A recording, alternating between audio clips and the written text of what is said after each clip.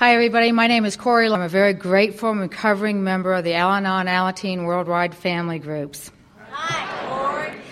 Whew, I am very, very nervous.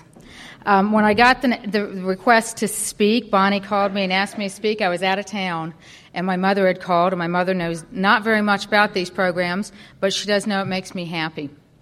And so she called me. She said, some woman called you. You've got to call her back. And I said, okay. And so I called Bonnie, and she said, I'd like you to come out and speak at the All Texas Conference. And I said, okay. And then she said, who answered your phone? And I said, well, that would be my mother. And she said, oh. And I said, why? And she said, well, I said who I was, and I wanted you to come to Texas to speak. And she said, you want Corey to come to Texas to speak? And Bonnie said, yes. And my mother, God love her, said, have you heard her? So I have no idea what's going to come out of my mouth this evening, but I do know that I want to take an opportunity first off to thank Bonnie for calling and asking me to come speak. It's always an honor and a privilege to be asked to share about the Al-Anon program and how it's changed my life. I want to thank my hostess, Donna, who has been incredible. She has just touched my heart. She has been wonderful. My husband is here with me, and we have just had a ball, an absolute ball. It's not quite as warm as I was told it was going to be. So thank God I packed a lot. The committee that has chaired this conference, I chaired our area conference last year, and I know how much work goes into this kind of convention, and it has been an outstanding convention. So thank all of you who participated. It has been incredible.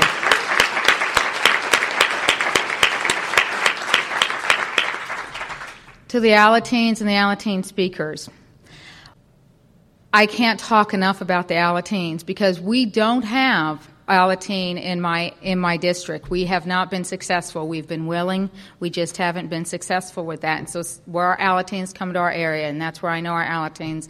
And the Alateens here have just absolutely touched me, and I can't wait to go back and take these CDs back to my area and share these Alateens with my Alateens. It's incredible.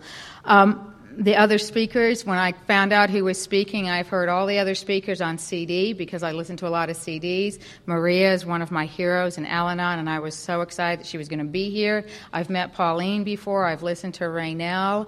I've listened to Court. It was just, when we found out, when I was asked to come, I called my husband who was in Boston and said, hey, how'd you like to go to Texas next February? And he said, okay. Because anytime I call and ask him if he wants to go someplace, he usually says, okay. And off we go. So we've been looking forward to this for a long time, and I'm just thrilled to be here. I think I'm calmed down enough to be able to talk now. I'm supposed to tell you what I was like, what happened to me, and what I'm like today. And by doing that, hopefully I'm going to be sharing with you my experience, strength, and hope found in the Al-Anon Alateen program. I got here on September 18th, 1998, my 2-month wedding anniversary.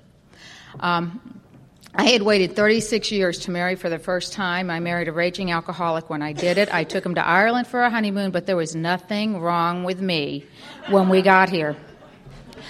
If only he didn't drink as much, I would be fine. Imagine my surprise and my shock when it didn't turn out to be like that. But it took me a while to get here, so I'm going to tell you a little bit about what I was like before I got here, in how I was raised and some of the things that I learned. I am from, by the way, my home group is the Fellowship Al-Anon Family Group in Montgomery, Alabama. I live in Wetumpka, Alabama. I'm not from the South, just in case anybody was wondering. I am originally Canadian. My mother is English. My father was Dutch. We spent most of our lives growing up overseas. I did not live anywhere more than 3 years until I moved to Alabama, and I was only going to be there 2, and it's 19 years later. I felt different from the beginning because my father was Dutch, my mother was English. And my older brother was born in Africa. My older sister and I were born in Canada, and so I never felt like I was like anybody else. And it was not until I heard Maria talk about when her little sister was born was I able to actually identify some other things in my life. I was the youngest of 3 children for 9.5 years, and then my sister was born. And this is where the very beginning of my isms started popping out, and I don't know any of this until I got to Al-Anon and I did the work and I did the step work and I was able to start figuring some of this kind of stuff out with the aid of a sponsor. My mind told me that the reason why my parents had my little sister was because I was not enough. I was not smart enough. I was not cute enough. I was not tall enough. I was not enough of something. So they had to have somebody else. Now, nobody in my family ever said that. Nobody to this day has ever said that. That's what my head thought up all by itself. And I was convinced that is why my parents had my little sister. And of course, it does not help that she is 5'6", 110 pounds, cute as can be, bright as all get out. So I still have a little bit of resentment I have to work on, obviously. I was not exactly the snappiest dresser in the world. My husband said that if he'd seen me dressed the way I was dressed as a kid, he'd push me off a bridge. So I had a lot of self-esteem issues before I even met anybody that may possibly have had a drinking problem. And to the best of my knowledge, I did not grow up in a family that had alcoholism. My father and my mother, being European, brought a lot of things to the table. One of the things they brought to the table was that family was everything. Family was very, very important. That was it. You stuck by your family no matter what. And that became important to me when I finally did decide to marry. When I was 11 years old, my father took a job in Liberia, West Africa, and he sent, we all moved over there, and there was no American school, so he sent my older brother, my older sister, and myself to boarding school at the age of 11. And we went to boarding school in Holland because that's where my father's family was. What my mind said to me at the age of 11 was, see, they don't want you anymore, they have her, they don't need you. What I know today is that my parents did what they thought was the very best thing to do, was to send us to a country where we had family. And I know today how difficult that must have been for my mother to send her 3 oldest children away to boarding school. But at the time, I didn't know that. All I thought about was, they must not love me enough. So I go to boarding school. My brother and my sister are there, and I was 11. I was in a room with 4 Dutch girls who spoke no English and I who spoke no Dutch. So you can imagine who learned the language first.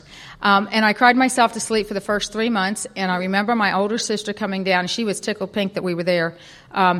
She just thought that was just the greatest thing in the world. And I remember coming down to my room and saying to me, I understand you've been crying every night. And I thought, oh, finally, my sister, she's going to tell me it's all okay. And she said, this is what I heard. I don't know if this is actually what she said, but this is what I heard. Because I've discovered since being in Al-Anon, I also have a hearing problem. I don't always hear what is actually said. So what I heard her say was, you are embarrassing me. Knock it off. If you cry one more time, I'm going to beat the crap out of you. And so I started stuffing feelings. And I started wanting to feel like I fit in. And so I was the youngest person on campus. I was really goofy. I know you find that hard to believe. But I started trying to fit in. And that started a pattern for me for my whole life, is I would be who you wanted me to be. And if I was with this group, I was going to be with this group wanted. If I was with this group, I was going to be with that group wanted.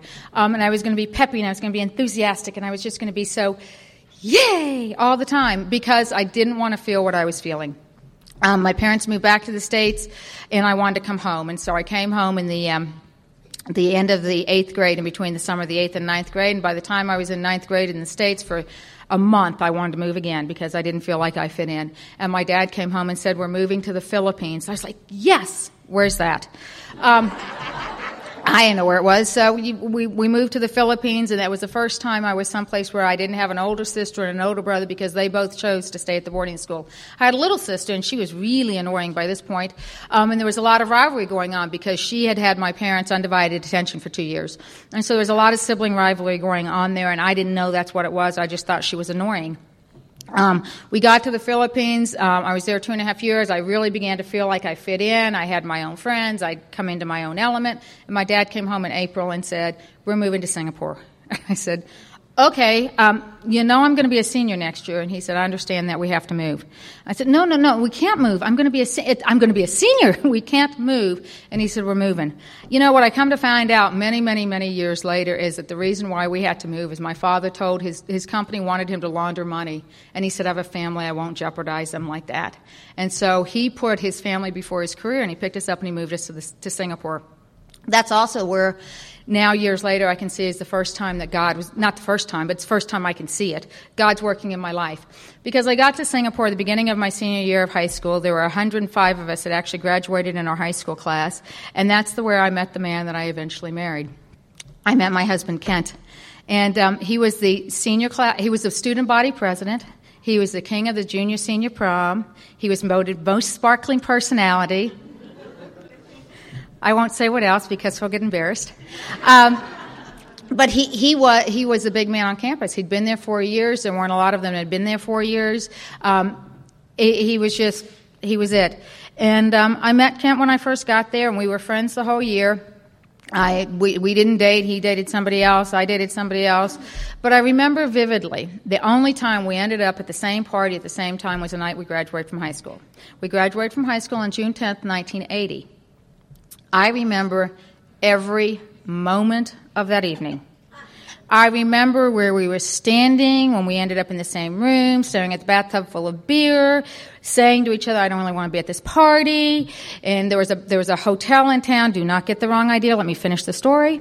There was a hotel in town that had a country western band that played country western music. There were a bunch of Chinese guys. Their favorite song was Singapore Cowboy.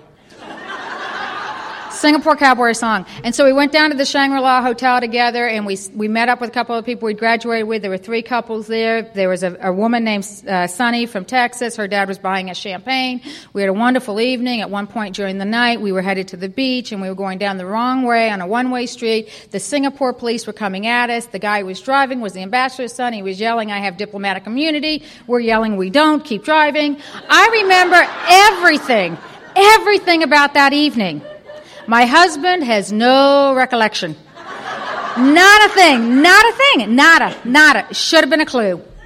I go off to college. I pick a college because it looks pretty in the pictures. It seemed like a good idea at the time. I met this guy. This is where, now, up until this point, what I remember learning in my family was my grandfather used to tell a story about my grandmother would say to him, if you love me, you'll quit smoking. And my grandfather quit smoking instantly. And he never smoked again for another 65, 70, 80 years. How long it was he lived? He'd lived until he was 91. Never smoked again. All right? I thought, ooh, that's a good line to keep. Filed that in the back of my head. I go off to college. I meet this guy, and I always screw this up. My alcoholic friends just roll their eyes and just want to smack me. He used to drink vodka straight up on the rocks. No, straight up or on the rocks, whatever. He used to drink vodka. I never get it right. He used to drink vodka. I thought that was so sophisticated. And so, of course, I was in love. I don't date. I just instantly fall in love with you. I have never voluntarily left a relationship ever in my life, which gives my husband a little bit of comfort these days or a little bit of pain, depending on the day. I have never, ever left a relationship. I am built for endurance, man. I will be there to the bitter end. And this guy left me. Imagine that. It was ugly. But that was the first guy. He drank every night. I thought that was very sophisticated. I did not see a problem with that. I never saw a problem with drinking. When I got to college, I had a fake ID that said I was 24. The football team thought I was fabulous because I could buy beer. And that was okay. I mean, drinking was not really a big issue. We drank with our friends because it was a very small American community overseas, but it wasn't huge drinking problems. I never saw any problems. So, I was head over heels in love with this guy, and because I was so focused on him, I did no schoolwork, and then, of course, the relationship ended, and that was it. I couldn't just stay there because the relationship had ended. So I left, and I transferred colleges down to Emory University in Atlanta. And when I got there, they said, what do you want to do with your life? And I said, I want to be a lawyer. I wanted to be a lawyer since I was this big. I have no idea why. I just knew that's what I wanted to do. And they looked at me and they said, not with these grades you won't. I thought, well, okay, fine. And so for the next 3 years, I did what I knew to do, which was put my shoulder to that wheel and put all my effort into what I was doing, focused strictly on my academic work, graduated with honors from Emory, and was in law school within 2 years. Because I'm focused. If I put my attention to it, man, I can get it done. There is no doubt in my mind, and that's the other thing I was taught, If you focus on what you're doing and you put your all in, you can do anything you put your mind to. And so that's what I did. And so, 3 years of college, when you're focused on your grades, you don't spend a lot of time dating, which was good because nobody really wanted to date me anyway, or at least that's my perception of it. So I took a year off, I went to law school, and I was going to join the Army. Don't ask me why. My husband cringes because he was in the Army. He thought, oh, God. But they gave me my assignment, and they called me, and I thought I was going to go someplace fabulous like Heidelberg or the Pentagon, and they said, Fort Sill, Oklahoma. And I said, no. And they said, Fort Leavenworth, Kansas. And I said, no. And my third choice was Fort Hood, Texas. No. So I'm 2 weeks before graduation, and all of a sudden I'm unemployed. Now, in law school, you get employed the beginning of your third year of law school. So I've gone through this entire year of law school thinking I've got a job, and now 2 weeks out, I don't. I've got school loans that are coming due. I ended up applying for a job in Montgomery, Alabama to clerk for a federal judge, and I was only going to do that for 2 years. And this man hired me, and I went to Alabama, and I was going to be there only 2 years. Well, 3.5 years later, I met him. Oh, he was just wonderful. And I met this guy at a charity softball game. So, of course, he's got to be a good guy, right? You're playing charity softball. It's got to be a good game. Good guy. There was free beer. That didn't sink into me. And after the game, we went to the guy's house. There was a party. And he asked for my phone number, which I thought was really sweet that he'd asked for my phone number. And he called me that evening, and he said, their party is still going on. I really need to get some sleep so I can go to work in the morning. Can I sleep on your couch? And, of course, being the good woman that I am, I said, absolutely. And so he came over, and he slept on the couch that night. It was that night. I'm not real proud of it, but, oh, well, I'm in love now. And within a month, 2 months, we were living together, and I'm really focused on him. I was going to move to Atlanta. Now I'm not. I'm going to stay here. And for the next 2.5 years, I was completely, absolutely focused on him because what my parents had said to me when I turned 21, because my father was Dutch, was, you're 21. You're officially a spinster. I'm like, great, thanks. And every time my father would introduce me, he would say, this is my daughter, Corey. She's a lawyer. But she's single. And I was like, oh, God, I got to have a man. I have to have a man. I am not complete without a man. And suddenly I had this man. And this man wanted me, and I was just very excited about that. And I don't voluntarily leave any relationship, and that's really important in this story. So there I was. And, he had that all alcoholics have, potential. He had potential. He was working for Otis Elevator. And the reason he was working for Otis Elevator is because he needed to make a lot of money because that first ex-wife had taken him for everything he had. What a witch she was. And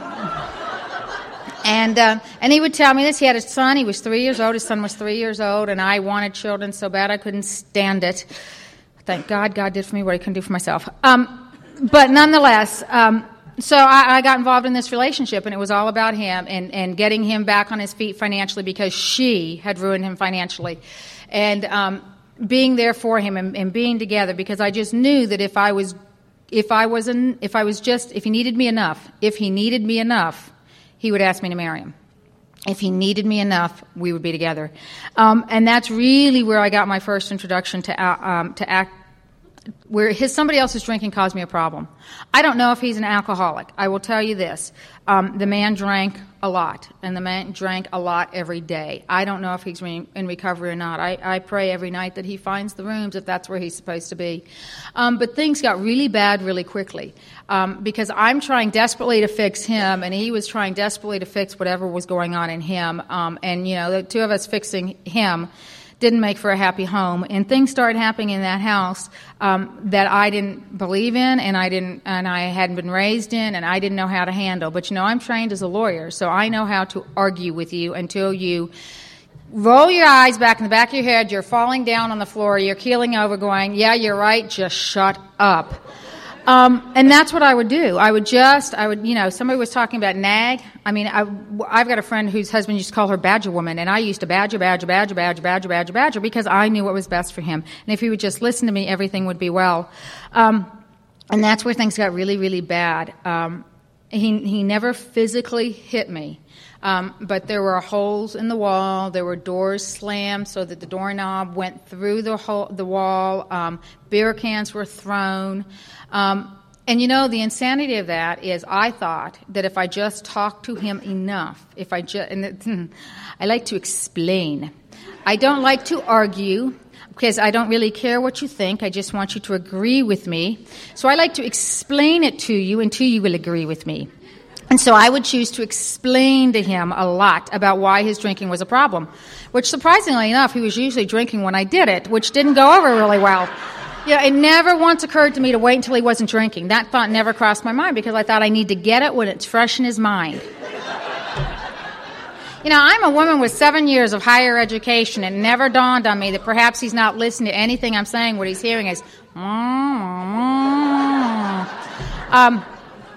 And I did something incredibly stupid. I thought that if I loved him, I would give him my gold Visa credit card, in which that's what I did.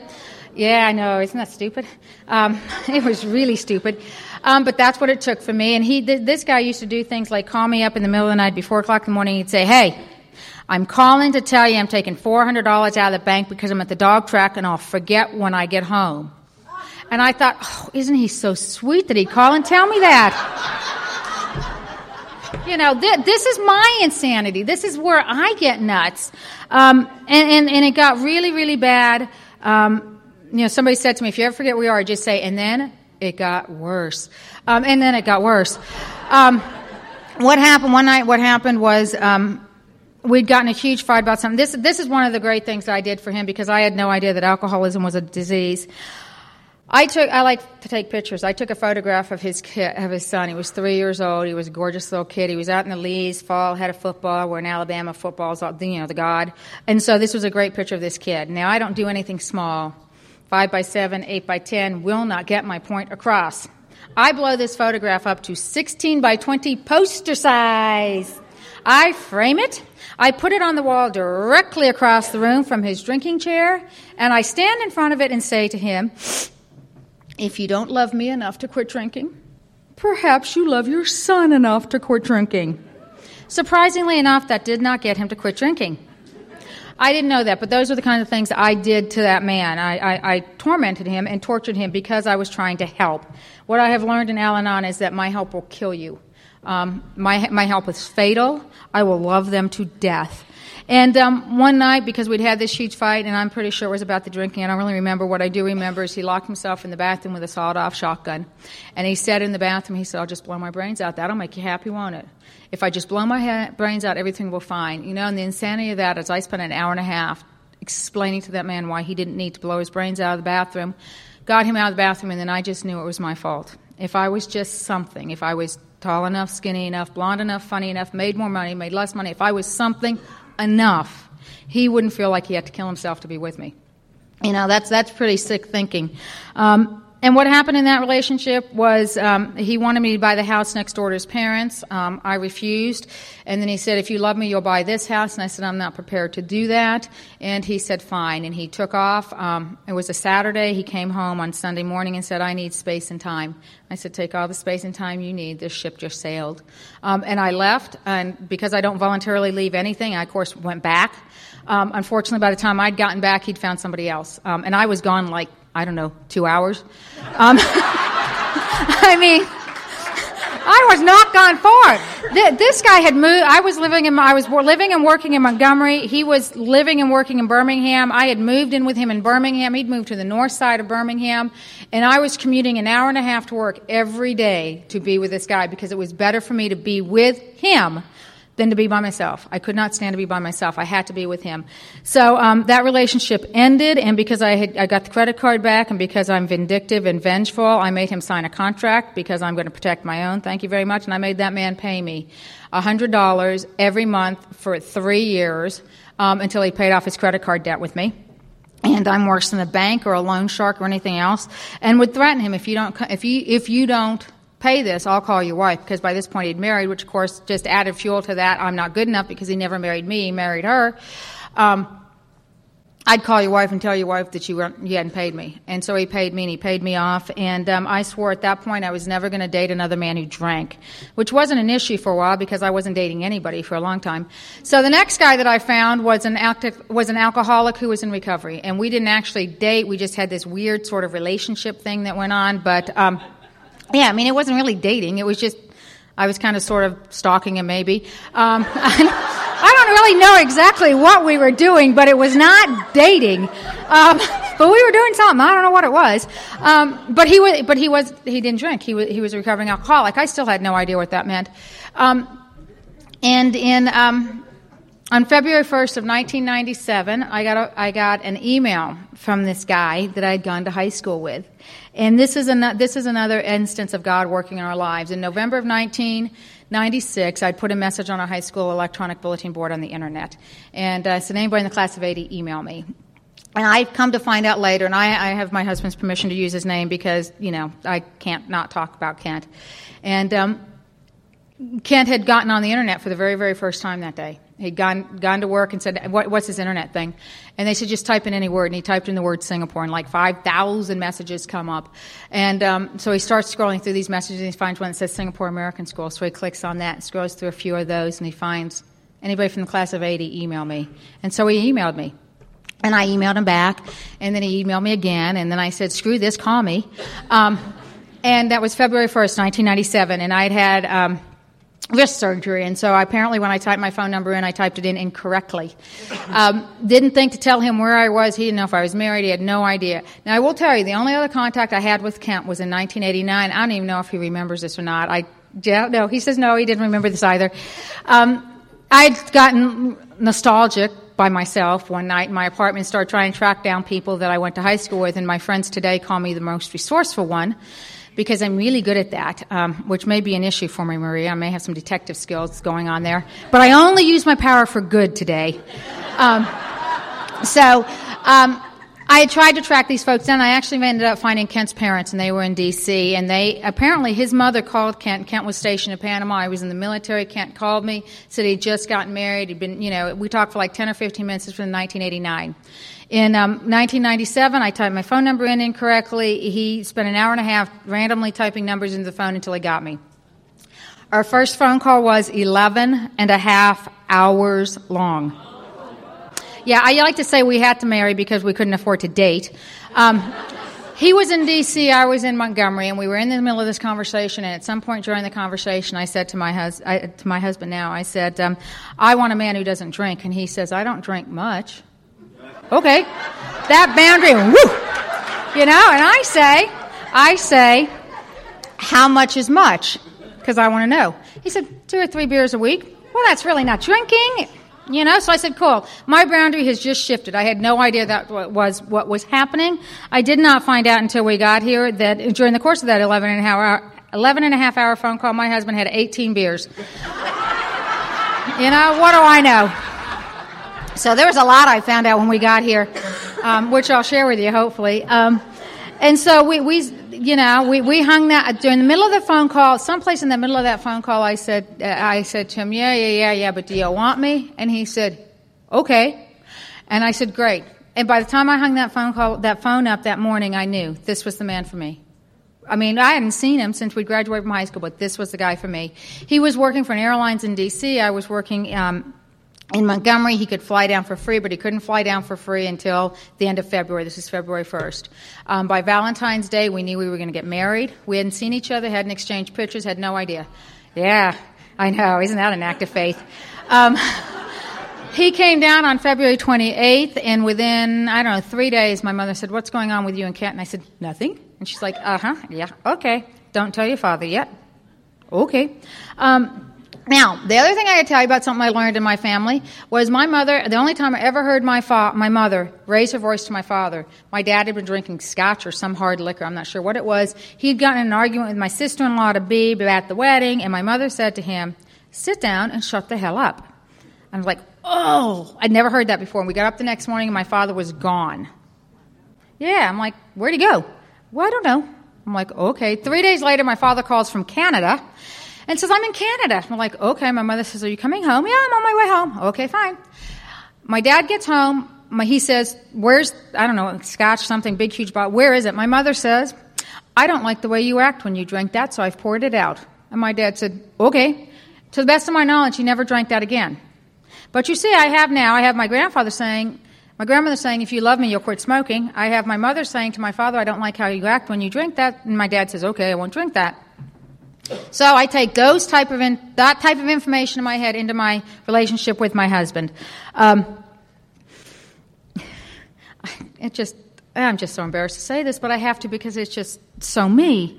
There's nothing wrong with me when I got here, okay? In July, my father calls me and says, I want to know what's going on with you and Kent because I do not want to go through the type of wedding we went through with your sister. My sister had gotten engaged, she'd gotten unengaged, she'd called and said, I want to get married in 2 weeks. My father said, no, she got married in 4 weeks. It was just a nightmare planning the wedding. He said, I want to know what's going on with you. Are you and Kent getting married? And I said, yes. And he said, okay, what's the date? And I said, okay, May 28th, which was the day before my parents' 40th wedding anniversary. I thought we'd have a nice party the whole weekend long. It would be such a family event.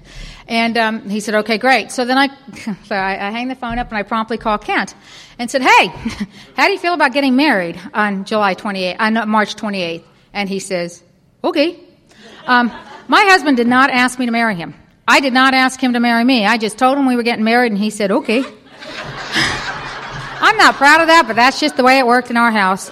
And about 15 minutes later, he calls back and he says, you think I ought to get divorced first?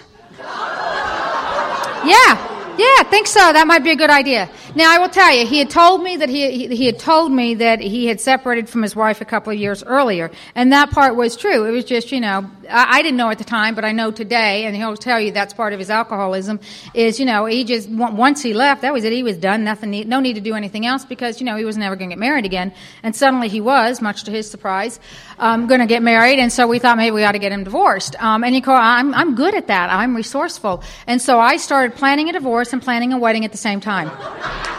Yeah, because, I am determined. I am absolutely determined to do what we need to do. And he said to me about 8 weeks later, do you think maybe we need to move the wedding? I'm really not sure the divorce is going to come through. And I said, well, I'm sure the divorce would come through. But, at that point, my father had been diagnosed on August 23rd, my father was diagnosed with brain cancer. And they said if we get him through the 6-week treatment on this, then we'll be in a better position to tell you how long he's got to survive. Well, my father didn't make it through the 6 weeks treatment. He died on September 25th, 1997. I will be forever grateful that my father got to meet my husband and that my father and my husband were able to have a relationship and they were able to get along and my husband was able to ask my father for my hand in marriage. That is a gift that I would not have were it not for the program of Al-Anon. Because if it were not for the program of Al-Anon, I'd be very bitter and very angry about that God who had not answered that prayer. Please, God, just let him live. And that's the last time until I came to Al-Anon that I uttered a prayer. Please, God, just let him live. And when my dad passed away, I thought that God had heard me and said, no. You've done enough things in your life that you're just not on the good list, and I'm not going to answer that prayer. What I know today is that God heard that prayer, and he said, honey, you don't know the whole picture. I've heard your prayer, but I know what's best. And I know today that my father would have been absolutely miserable to have been incapacitated, and I know today that my mother would have killed herself trying to take care of him. And it is a gift and a blessing that my father went the way that he went with no pain, but I did not know that at the time. What I thought at the time was God hated me enough to take my dad. So what that ended up doing was that ended up pushing the wedding back until July because nobody thought we'd be able to have a wedding on my parents' 40th wedding anniversary. So we pushed that wedding back to July 18th, 1998. And I just want the record to reflect that the divorce came through on February 18th, 1998, and we could have gotten married by March 18th, 1998. I had 10 days to spare. Thank you very much. Because I am good. And so we got married in March. We got married in July, and throughout the whole course of this, the whole time, he moved down here in September before we got married, and we started living together. And I started watching how much he drank, and I did not think I had any part in controlling how much he drank. But I would not let him buy anything that cost more than $6 a 12-pack because what's the point? You know where it's going anyway. And so he drank Mad Dog beer for a long time. Red Dog beer. And I knew enough not to give him the gold MasterCard. I gave him the Citco credit card. And I like to tell this story because when he moved down here, I'd gotten him a job at the fish farm growing fish.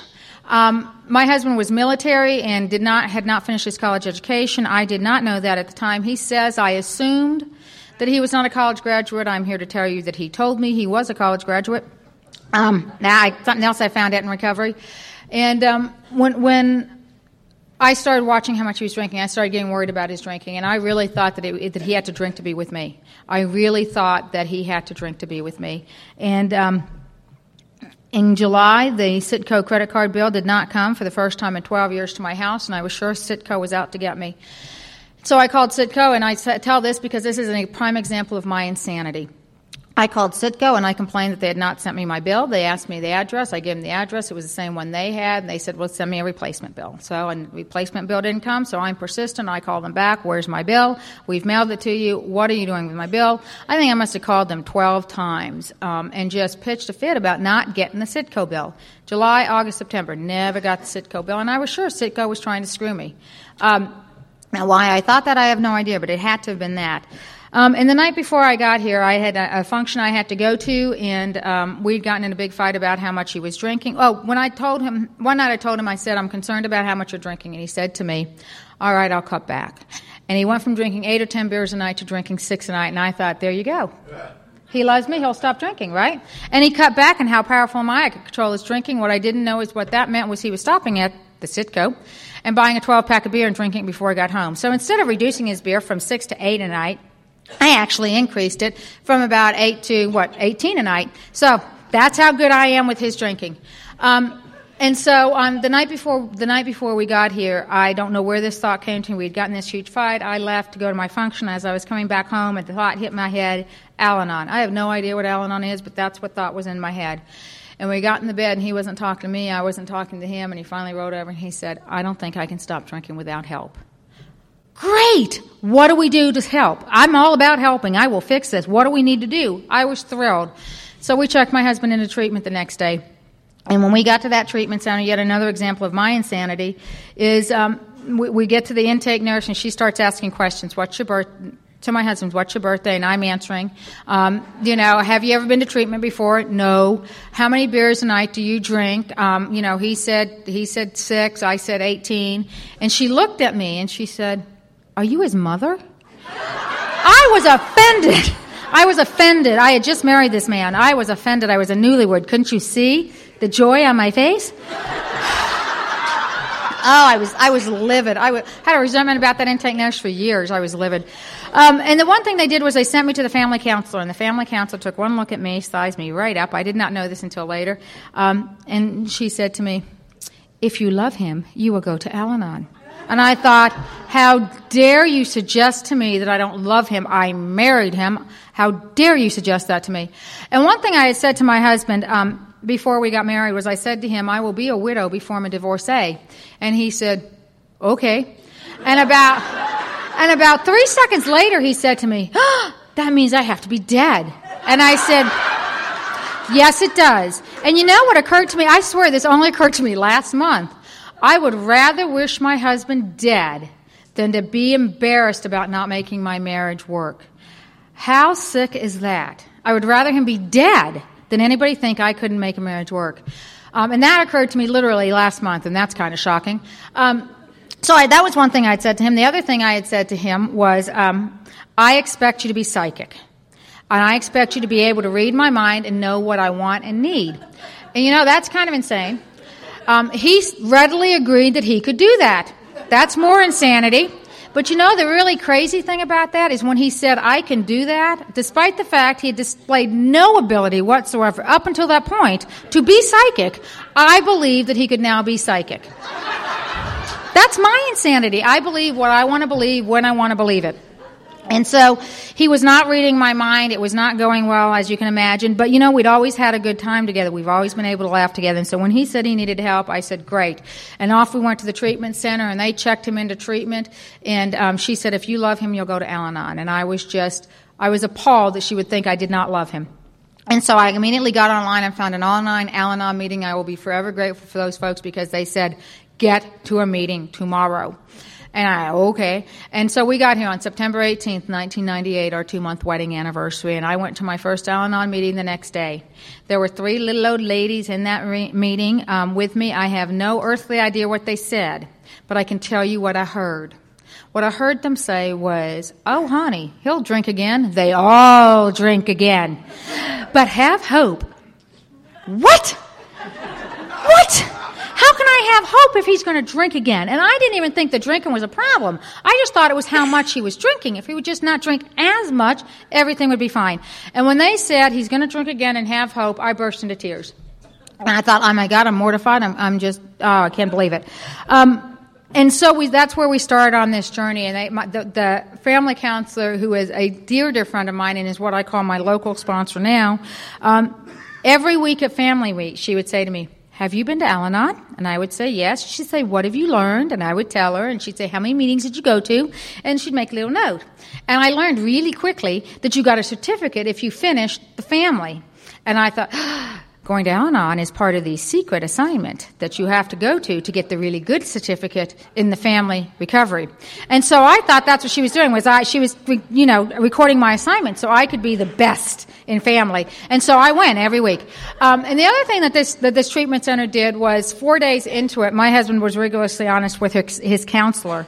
And lucky for me, came home that night and was rigorously honest with me. Which he slept like a baby, and I was up all night when he was rigorously honest. It was not his first treatment center; it was his third. He had not voluntarily left the military with a $25,000 buyout that was sitting in a credit union up in Virginia. He had been asked to leave because of his alcoholism. He was not a college graduate. He had dropped out as a junior in order to become a paratrooper. And he had just lied about all this stuff, and that was the one thing I'd said to him is, "Don't ever lie to me." "I won't ever lie to you, honey." And I didn't know at the time that when I was asking him not to lie to me, it was like asking a paraplegic to get up and dance a two-step with me, because I was asking him to do something he was physically incapable of doing. He was unable to not lie to me at that point in his disease. And so they sent him at the treatment center to a group called Metro. An AA group, and I absolutely love AA, and I absolutely love Al-Anon, because I would not have the life I have today were it not for those 2 programs, but I have a special place in my heart for that AA group. He went to that meeting. They told him to get a sponsor. He got a sponsor. The sponsor said, "You be at this meeting an hour before the meeting starts. It started at 8. You be here at 7. You stay and meet an hour afterwards. You stay until 10. And that's what he did. And we were married 2 months. And what am I going to do? And by the time we'd gotten here, we had no friends, so it was just us. And my husband, I love it when he tells us, he says, he'd had the treatment jargon down, and he went in and he said, "I'm willing to do 90 meetings in 90 days. And the sponsor said, "Great. Are you willing to go to a meeting a day for a year?" He was like, "Ooh, okay." And so that's what he did. And he came home, he said, "I got to go to a meeting a day for a year." And I'm like, "Well, what am I going to do?" And he's like, "Well, I think you need to go to Al-Anon." Okay. And that's when my husband began to sponsor me in Al-Anon. Because what he said was, they're really the same program. You just do what I do, and I'll tell you what they're telling me. And I thought, okay, that's a great idea. And so we started on this little journey. And we were 2 months into the program when his sponsor, and I will tell you this, for any of you who are new to Al-Anon and your loved one has picked a sponsor that you don't think is appropriate for your loved one, I didn't like the first 3 sponsors my husband picked.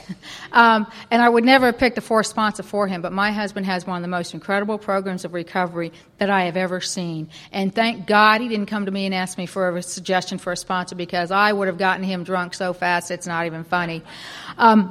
But he picked this sponsor that I did not particularly care for, and the sponsor didn't particularly care for me. And the AA group that he was going to did not particularly they didn't like Al-Anon at all, and they'd had some bad experiences with Al-Anon. And so they told my husband, "Don't let your wife go to that program. Don't let her go." And my husband, God love him, said, "They're not been like that to her. My wife's not been like that. She's having a good time." And so we started doing what his sponsor told us to do. We were supposed to go to conventions. We went to conventions. The first convention I went to was in December of 1998.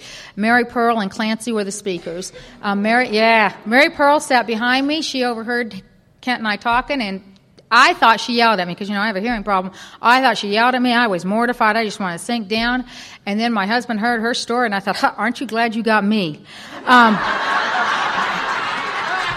Because I never once contemplated homicide. I never once contemplated suicide. What I would do is I would lay in my bed to go to sleep at night, and I'd have this little fantasy of where I'd get a near-fatal illness, because I'm really a chicken and a coward, and then I'd end up in the hospital bed, and everybody would realize how close I was to death, and poor pitiful me, and they would all realize how important I was, and they'd all rush to me and say, "Oh, we're so sorry, we were so awful to you," but I was not a martyr when I got here. And then I would be miraculously cured, because all those that I loved in my life would realize how special I was. So that's the first conference I went to, and I heard Mary Pearl talk about sponsorship, and I said, well, how do I get a sponsor? And she said, you need to pray about it. And I thought, well, that's a novel concept. That wouldn't have occurred to me. And I got to this meeting. It was 12 steps. That's 12 steps, 12 days. I'm a smart girl. I don't really need to do these things for me, because there's nothing wrong with me. If he would just act right, if he just wouldn't drink as much, I would be fine. And so it's hard to get to Al-Anon. It's really hard to stay if there's nothing wrong with you, because the program of Al-Anon is a solution to a problem for me. It's not a solution for a problem for my husband. It's a solution for a problem for me. And his first sponsor gave us this little sticker that we put on our mirror for the first year of our recovery that said, "You are looking at the problem." And I thought that was really rather offensive.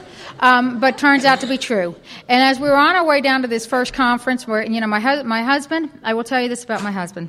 My husband started with the 82nd Airborne. He went to the 1st Ranger Battalion, and he ended up with 7th Special Forces. Okay, my husband can be mean. He's never been mean to me. My husband can be bad, but he's never been mean to me. And my husband, that first year of recovery, worked at Michael's Arts and Crafts, because that was the only job he could get, and that was the job his sponsor told him he needed to keep. And so I'm working as a lawyer. We're on our way down to the beach for this conference. He's working at Michael's Arts and Crafts, and he says to me, "I've given notice." And I said, "Notice of what?" He said, "I've quit my job." And all I could think was, oh my God, we're going to debtor's prison. We need that check. We have to have that money, because that's my fear of financial insecurity. I'm just sure he's going to take me for everything I've got. Oh, my God, what are we going to do? And I have no idea where this came from, but what came out of my mouth as I'm clutching on that steering wheel was, "Well, honey, I'm sure you made the right decision for you. In the future, if you make a huge decision like that, I'd really appreciate it if you talk to me about it, but I'm sure you've made the right decision for you." I'm thinking, who is that woman? Where did she come from? I had no idea where that came from. I had no idea I knew that. And we had a good time at the beach, and we had a wonderful trip. I didn't think anything about it, and we're on the way back home, and we're almost in the exact identical place when my husband says to me, "You know what? I've really given this some thought, and I think I'm going to go back and ask for my job back." Oh my God, who is that man? I had no idea, but I do know that if I had said to him, "You idiot," which was going through my head, how could you possibly quit that job? He would have dug his heels in. And would never have gone back. And that was a lesson for him, and that was a lesson for me. And I was very grateful that people told me when I first got here, things get different before they get better. Because things got really, really different in my household. My husband was not a go out and drink kind of guy. My husband was the guy who sat in the armchair and drank and drank and drank until he fell asleep, because he was so tired from working so hard all day long. It never occurred to me that my husband was passing out every night. I'm a bright girl. And so all of a sudden, this man who's been pretty much comatose for the first year of our marriage, or the first year of our relationship, suddenly has opinions. And he's got opinions about how to spend the money. And I don't know if anybody else has had this experience, but my husband likes early on recovery and really not very much at all. He had a thing about retail therapy. And if he wasn't feeling real good, then it was a great idea to go out and purchase something, which is how we've ended up with 3 motorcycles. And about 6 cars, because we don't go small in my house. Go for the big stuff. And so I was terrified of this fear of financial insecurity. They were telling me it would get different before it got better, because he suddenly had opinions about where we should go, what we should do, how we should spend our money, and I was terrified. I was absolutely terrified about where this money was going to go. And we developed a 3-year plan, and I'm very proud to tell you by September of this year, our 3-year plan will be complete. It's only taken us 9 years, and that's okay today. If you had told me 3 years, if you told me then it would take my 3-year plan would take 9 years, I would have run screaming into the night because I was terrified. But that's how good my God is to me. And so it got different. And he started having opinions, and we started doing stuff. And my husband does not do anything in small measure, and he was going to start running because that's what he used to do, and he was only going to run 2 miles a day 3 times a week. And within 3 weeks, we were training for a marathon. And yeah, I know. Yeah, imagine my surprise. And so I'm out there being supported because, I have read that 5th tradition. We support and encourage the alcoholic. He wants to run a marathon, I'm going to be supportive. So I'm out there. We bought me a $79 Walmart bike. He's running, I'm riding the bike, and we're blah, blah, blah, blah, blah, blah, blah. And my husband's still sponsoring me by this point. He is still telling me what I need to be doing. Yeah, I know, it was awful. And we got to a point where we were 4 or 5 miles out, and he's just in my ear. You need to do, you need to do, you need to do, you need to do. And I just looked at him, man, and I just took off on that bike. And he's just like, what'd I say? And I'm just gone. And there was a woman who had come from Oklahoma. Her husband was at the War Air College in Montgomery and come for a year. And she had come to a meeting, and she hadn't been at the meeting very long. And I remember I hadn't worked a darn step, but I do remember we were talking about the 12th step, which having had a spiritual awakening, we tried to carry this message to others and to practice these principles in all our affairs. Of course, I had not worked step 1, and I was sharing about how, I just like to share that. I was trying to share the message, and she looked at me from across this room, this woman I'd never met before, and she said to me, honey, you are not sharing the message. You are spreading the disease. And then I heard her say, shut up. Now, I know today that she did not say that, but that's what I heard. And it just crushed me. She hurt my feelings. I was crying. The first meeting I chaired out of the Big Book of Alcoholics Anonymous because I did not know that was not conference-approved literature. In the group that I was in, 5 people told me within 3 minutes it was not conference-approved literature, so I was in tears that night as well. And I came home, and I was on the bike. I'd gotten to the house. I picked the woman up. I called Luana up, and I said, will you be my sponsor? And she said, why? And I said, because I'm fixing to kill him. And she said, no, honey, why me? And I thought, oh, okay. And because she had that sparkle, she had that joy, she had that peace, she had that serenity, and because she was willing to hurt my feelings because she loved this program enough. And that's something I will always be grateful for. And so this woman started taking me through the steps, and this is another way my God works. Her husband was supposed to be at the Air War College for a year. Turns out he was there 2 years, and I firmly believe it was because my God knew that she needed to get me through all those steps. And so we went through those 12 steps, and she told me that I would do service work.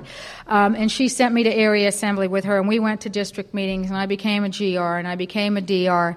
And things started getting better in our house. And I was working at a job that I could have run naked through the halls at least 3 times before they decided to talk to me about that particular issue. I never did it, but that's what I could have done because, when you're somebody like me who gets all of her validation from her employment, they really like you because you'll do an awful lot for a little bit of money. And I started working this program to the best of my ability, and I knew I couldn't work the kind of program I wanted to work in that job. And so I started talking to Luana about it, and we started praying about it, and I started doing the footwork. And the fellow that I had come to Montgomery to work for that first year, 1988, that judge that I worked for called me up and said, my secretary's retiring and I want to hire a staff attorney or a law clerk instead of another secretary. Are you interested? And I said, yeah, I really am interested because, I like to research. I don't like to argue. I like to research. And what better way to research and to explain than in an official judicial opinion? Oh, it's a great job. It's a great job. I just get to explain all day long. It's fabulous. And so I talked to my husband about it because it was going to be a pay cut, and I was going to lose a credit card, and I was going to lose a car, and we were going to have to pick this up. And at this point, my husband decided he wanted to go back to school, and so he went back to school, and he had been working on his undergraduate degree, and he may have been close. I don't think he'd finished yet. And so we made a decision that financially that I would take this other job. I'd leave the job that I was in because my recovery was more important than the money, and that's the first time I ever put anything above money. And I took that job. When I was at that job about 2-3 months when my boss came to me and he said, you know what I've just discovered? I can give you more money. Can't give you anything else, but I can give you more money. Would you like some more money? I was like, yeah, that'd be cool. And so he gave me some more money, and I've been at that job ever since, and it has just been an absolute blessing. And so we started traveling this journey, and because Kent was back in school, he couldn't go to his regular home group meeting. And so he switched home groups, and we found a group that had AA and Al-Anon at the same place. And that group started with 5 of us. And the Al-Anon group started with 5, and the AA group, I don't know, I had maybe 20 in it. And that's where we started meeting people, and we started getting involved in the fellowship, because for the first 2 years it was just about doing the deal and just being together and being in recovery and figuring out what kind of life we wanted to have. And we started doing stuff with people in recovery, and I'd never had a girlfriend before that I had ever been honest with, and I have some of the most incredible girlfriends in the world today, all because of this program. And we started hanging out with couples in recovery, and we didn't have we who had no friends when we got here suddenly have friends coming out the ears, and what a fabulous thing that is. And we'd go to hockey games, and we'd go to football games, and we'd just start doing things. And then we outgrew the church that we were in. And we moved to another church, and the Al-Anon group grew, and the Al-Anon group grew, and the AA group grew, and that group, that AA group that told my husband, don't let your wife go to Al-Anon, called him one day and said, we've got a newcomer. His second sponsor called and said, we got a newcomer over here. His wife really needs Al-Anon. Do you think your wife would talk to her? You know, that's a blessing, because that's a group that didn't want anybody to have anything to do with Al-Anon. And we started getting involved, and I started getting involved, and I was told I had to go to all this stuff. And I was told I had to go to my brother-in-law passed away in 2003, I guess, and it was the weekend of area assembly elections, and my sponsor said, you got to go and you got to stand. I said, I got to do this family thing. And she said, okay, you do the family thing. You tell them that you're willing to stand. And I said, about 6 months before that, somebody had said to me, you going to stand? I said, yeah. He said, what are you going to stand for? I said, I don't care. I'll be anything. I just don't want to be treasurer. Don't ever say that. Because, I went off to this funeral in Southern California, and they called me after the wake and said, just wanted to let you know, congratulations, you're our area treasurer. Like, oh, that was the one I didn't want to be. And that's the way God works in my life. He gives me opportunities to do things I don't really want to do, that get me out of my comfort zone so that I can do them, and I can start figuring out that, I can do some of this stuff I was afraid of doing. And I was able to go to that funeral with my mother as my sister's husband, and we were able to be the kind of family members my sister needed. Now, it was not the kind of sister I wanted to be, but it was the kind of sister my sister needed me to be, and that was huge, and it was because of this program. And about that time, Luana had moved back to, they'd moved her up to D.C., and I had to make a decision about whether or not, she told me I needed to get a local I needed to have somebody in Montgomery to sponsor me, and I said, okay, but can I still call you? And she said, yeah. And so for about 3 or 4 months there, I was doing the juggle thing. I really wasn't using Luana as a sponsor because I was supposed to have somebody in Montgomery, and I'd asked that family counselor treatment counselor who had since retired and was now coming to Al-Anon on a regular basis, Martha, to be my sponsor. And I really wasn't using her as a sponsor because I still really felt connected to Luana. So I called Luana up and I said, I really need to talk to you. I really would like you to be my long-distance sponsor. And she said, okay, you need to talk to Martha about that. So I talked to Martha about that. And that's what's worked for me, is I use Luana as my long-distance sponsor, and I have Martha, who's my local sponsor. And I'm accountable to Martha to show up at meetings, because otherwise, I would just sit on my couch, eat bonbons, play with my dogs, read books, and not do anything. I'm real grateful that Luana said to me, honey, I don't really care how you feel. What are you willing to do? Because my feelings are fickle, and if I only act on my feelings, man, I'm going to be bouncing all over the place. We call it pinging in Montgomery. I'll just ping all over the place. And so I don't act on my feelings today, but I didn't know that. What I do today is I take the action and the feelings come. What I've learned in Al-Anon is I cannot think my way into healthy thoughts. I cannot think my way into thinking better. I cannot think my way into feeling better. The only way I think and feel better is when I take the action, I look back on it and say, oh, wow, okay, I get it. And that's been real important to me because, I was the kind of person that if I didn't get what I wanted right when I wanted it, I wasn't going to do it again. I made a decision. If it didn't feel good right that very second, I made another decision. I was just jumping from decision to decision to decision to decision, and I was really busy. And I started taking a good hard look at me and who I was and the kind of woman that I was. And I heard a speaker say, do you have a vision of that woman that you want to be? And it never occurred to me to have a vision of that woman that I wanted to be. And I started thinking about that kind of woman that I wanted to be. And I found that woman that I wanted to be in these rooms. I found that woman that I wanted to be in the rooms of AA. Those women, the women in my home group, the women in Al-Anon, the women I see at conferences, at conventions, those are the kind of women I want to be. And I started doing the kind of stuff I need to do. And they said to me that I needed to find a God of my understanding. And I told you how I felt about God, and I wasn't real sure about that whole God thing. And I wasn't going to do a step 3 because I was pretty sure that God hated me and was trying to kill me. And And I started borrowing people's gods in the program. And a woman who is one of my very best friends in the whole wide world, Sarah, lost her mother right about the same time I lost my dad. And she was talking about her God, and I started borrowing Sarah's God. And I have a God today who just absolutely adores me. He wants me to be happy, joyous, and free. And I know that with every fiber of my being. And I would not have known that without you folks here. And for that, I am so very, very grateful. Because I have the kind of life today I always wanted to have, never knew how to get, because I was trying to get it, and never really believed it would happen for me. I never thought it might happen for you, but it would not happen for me. And I will tell you, the last couple of years have been really difficult, but they have not been painful. And that's a really huge thing for me, because there's been an incredible amount of joy in my life. And I'm just going to tell you a little bit about what's happened in the past 18 months, because I do this thing, and I got it from a speaker, my friend Kathy. I had the privilege of meeting Kathy last year, and she's another one of my Al-Anon heroes. She's from Cincinnati. And she had talked about doing a little list of those things that, that you're thinking about for the next year. I wonder how this is going to be. I wonder how that's going to be. And I started doing that, and I put that away, and then I pulled that list out, and I think, oh, how'd that turn out? That turned out good. Oh, that didn't turn out so good, but that's okay. I started doing that, and then my sponsor said, you need to pick a word. Pick a word that you're going to focus on for a year. And a couple of years ago, I picked the word action, that I needed to take action, and I needed to do some things, and I needed to get more involved in my own recovery, and I needed to do some more studying. And in November of 2004, my husband came to me, and he said, I really have this feeling that I think I need to... They were looking for some IT guys in... this is a guy that worked for Michael's Arts and Crafts. My husband today is a college graduate. My husband today has a master's degree. My husband today has an incredible career. And I'm so very, very proud of him. And I thank AA for giving that to him. And I thank AA for giving me the kind of husband that I always wanted to have, because he learned how to be a husband in the rooms of AA. And that's just a miracle to me. It is absolutely a miracle to me. But anyway, he came to me and he said, I really feel compelled to apply for these jobs in Iraq, because I think I could be of service over there. And I was like, I don't want him going to Iraq. I know he's got a gun, but I don't want him to go to Iraq. They shoot people like you.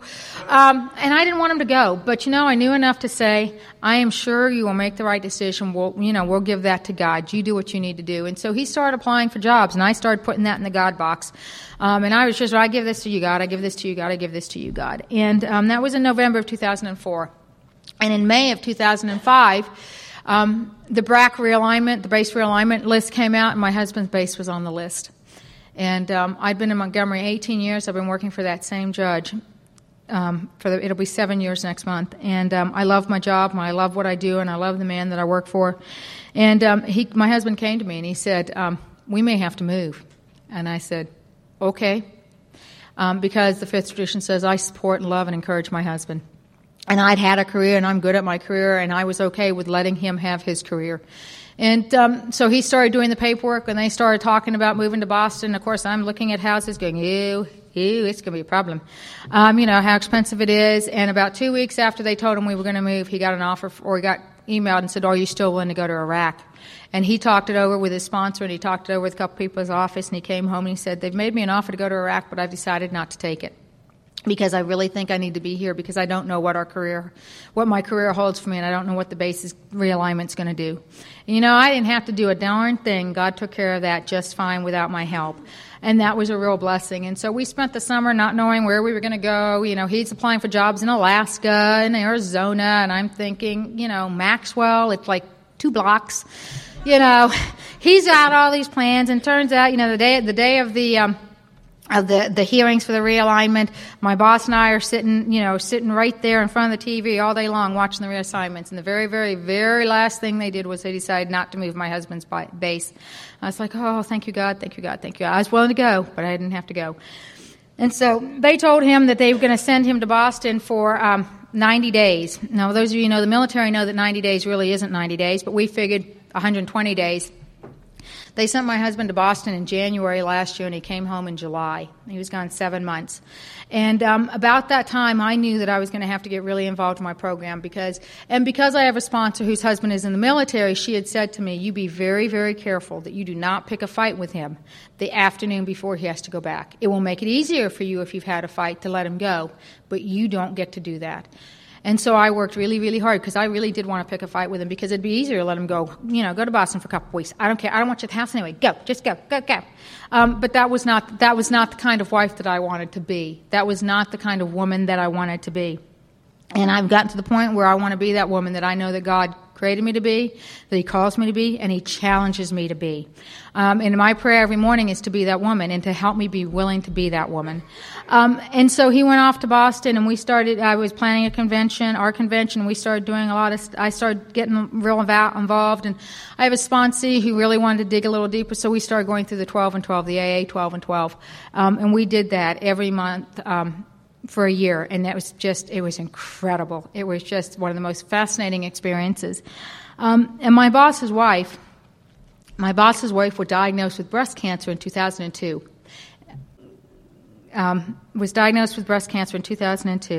And she's been undergoing treatment. She was clean for about a year, and then she had some more reoccurrences. And last year, when Kent was in Boston, it came back. Well, it'd come back a couple years beforehand, but they started going through some experimental treatment and doing some things. And about this time, I heard a tape of Maria, who was saying that she was going to try something. She was going to give it a shot doing something she'd never thought she'd do. And about this time, an opportunity came open for me to be considered to be a federal judge. And I wasn't going to do it, because I didn't think I could do it. I didn't think I was smart enough. I didn't think I was good enough. I didn't think they'd consider me for it, and I wasn't going to apply for it. And my husband said to me, you need to at least apply. You need to at least do the footwork. My sponsor said to me, you need to at least do the footwork. And, that was an incredible experience for me because I found out one more time why I need this program so much. And I practiced these principles in that application process. I practiced these principles in the interview process. And I didn't tell a whole lot of people what I was doing, and I just asked them to pray for God's will to be done for me. Just pray for God's will to be done for me. And they agreed to do that. And I got interviewed my boss sent me an email when we were in Scotland with my mother saying, your interview is next Tuesday. I'm like, I got an interview. I remember somebody telling me our job is to walk in the direction of our dreams. Where we end up is up to God. And I was willing to walk in the direction of my dreams, but I was willing to let God make a decision about the outcome. And in September, I found out that I was this close to being a federal judge. But that was not where God needed me to be. And I was really, really okay with that because things have gotten really bad for my judge's wife. And I've known this couple for 20-some-odd years. It'll be 20 years next year. And I knew he needed me to be where I was so that he could be where he needed to be. And I started praying the St. Francis prayer during this process. I started praying that God let me be of service and to put me where he needed me to be and to use me however he needed me to use me. And I have been able to be of service to my boss so that he can be with his wife. And about a week and a half ago, one of the other judges in my building came to me and said, do you have to go to this thing in Texas? And I said, yeah, I have to go to this thing in Texas. I'm committed to go to this thing in Texas. I'm going to go. And she said, okay. She said, what are you going to do if something happens when you're gone? And I said, well, God's in charge of that. And we left on Thursday morning, and I got an email from my boss on Friday afternoon that his wife is now with hospice. And I don't know if she'll be alive when I get home. I don't know if I'll get a chance to see her. But I do know that God's will for me was for me to be here this weekend to tell you that although it's not always what you want to do, God's will is always what it's supposed to be. And I have been able to be of service to my boss, and I will be able to be of service to my boss again. And I will be exactly where God wants me to be. And because I have this program, and because I have been blessed enough to do the work in this program, and because you've been so kind to give me a kind and loving God who only wants what's best for me and for those that I love and care about, I can stand up here and say to you with not a single qualm in my body, I believe with every fiber in my body, I'm exactly where God wants me to be. And I am so blessed to have that knowledge. I have such peace and serenity about that. And I have to tell you, I have the most incredible life today. I have a husband who adores me, and I adore him. He is my best friend in the entire world. I would not have that without AA and Al-Anon. I have girlfriends in this program who think I'm just the cutest thing since sliced bread. They still take me shopping because they don't trust me by myself, which is a good thing. But I would never have had girlfriends without this program. I have people in my life who want me to be happy, joyous, and free. And I have a God in my life who wants me to be happy, joyous, and free. And because of people like you and rooms like this and those who've gone before us, I can stand before you today and say, I am happy, joyous, and free. And thank you so very, very much for that gift.